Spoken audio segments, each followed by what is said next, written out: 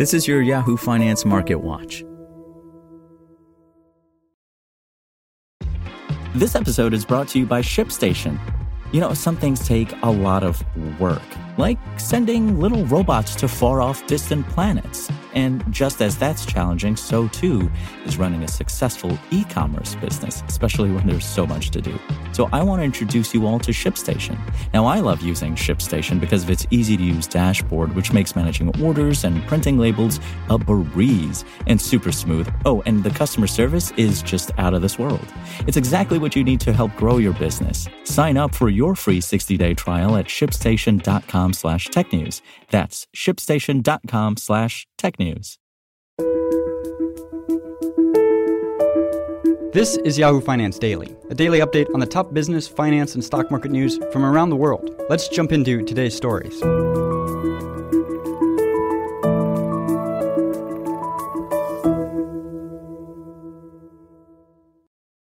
It's Thursday, March 9th, and this is your Yahoo Finance Wednesday market breakdown. U.S. stocks finished mixed on Wednesday following two job prints that showed the labor market remains tight amid sticky inflation. Wall Street also heard from Federal Reserve Chair Jerome Powell before the House Financial Services Committee Wednesday morning.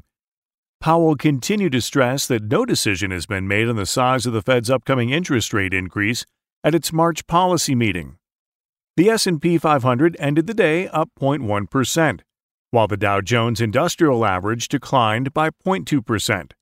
Contracts on the technology-heavy NASDAQ composite added 0.4%. Bond yields inched higher alongside a stronger dollar.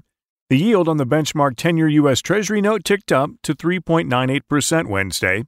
U.S. stocks plummeted Tuesday after Powell said during his Senate Banking Committee testimony that interest rates may rise higher than previously expected, as the Fed continues a persistent fight against inflation.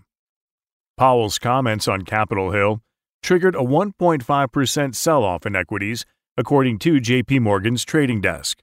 Tuesday's losses saw every sector lower, with financials and real estate logging the biggest declines for the day. Treasury yields were higher, with the two-year yield tipping above 5%.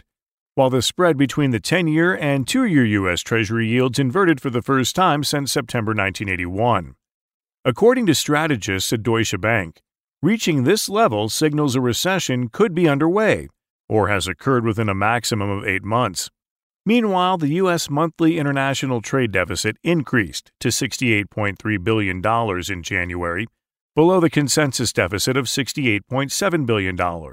As imports increased more than exports according to the U.S. Bureau of Economic Analysis and the U.S. Census Bureau. Another highlight Wednesday morning was January's report on the number of job openings, which fell to 10.82 million, down from the upwardly revised 11.2 million openings in the prior month, the Bureau of Labor Statistics reported. The construction, leisure, hospitality, and finance industries showed significant pullbacks in job openings. February's jobs report out on Friday will hold more clues about the strength of the economy. Economists expect 215,000 new jobs will be added to the economy, a slower pace than January's blowout number of 517,000 job additions. The unemployment rate is expected to hold steady at 3.4%. Another key point from the reading will be wage growth, with a 0.3% month-to-month bump in average hourly earnings anticipated and 4.7% over the last year. In single stock moves, Occidental Petroleum Corporation gained over 2% Wednesday after a regulatory filing revealed that Warren Buffett's Berkshire Hathaway bought nearly 6 million shares of the oil company in recent days, raising its stake in the company to 200.2 million shares, worth $12.2 billion. CrowdStrike Holdings Incorporated shares rose 3% Wednesday after the security software provider reported fourth-quarter earnings that topped analysts' expectations and issued stronger guidance for the fiscal first quarter. Shares of Tesla dipped 3% as Berenberg analyst Adrian Janaszek slashed his rating on the stock from buy to hold, citing, based on misplaced fears of a price war, appears to have been accepted by the market, Janaszek noted.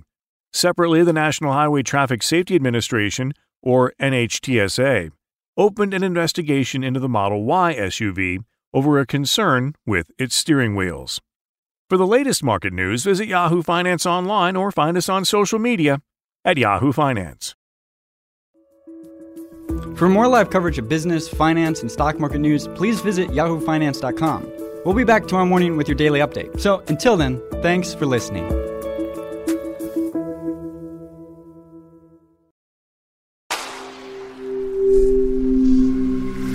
Spoken Layer. Want to learn how you can make smarter decisions with your money? Well, I've got the podcast for you. I'm Sean Piles, and I host NerdWallet's Smart Money Podcast. Our show features our team of nerds, personal finance experts in credit cards, banking, investing, and more. And they'll help you make the most of your money while cutting through the clutter and misinformation in today's world of personal finance. You'll get clarity on strategies to help you build your wealth, invest wisely, shop for financial products, and plan for major life events. Listen to NerdWallet's Smart Money Podcast wherever you get your podcasts.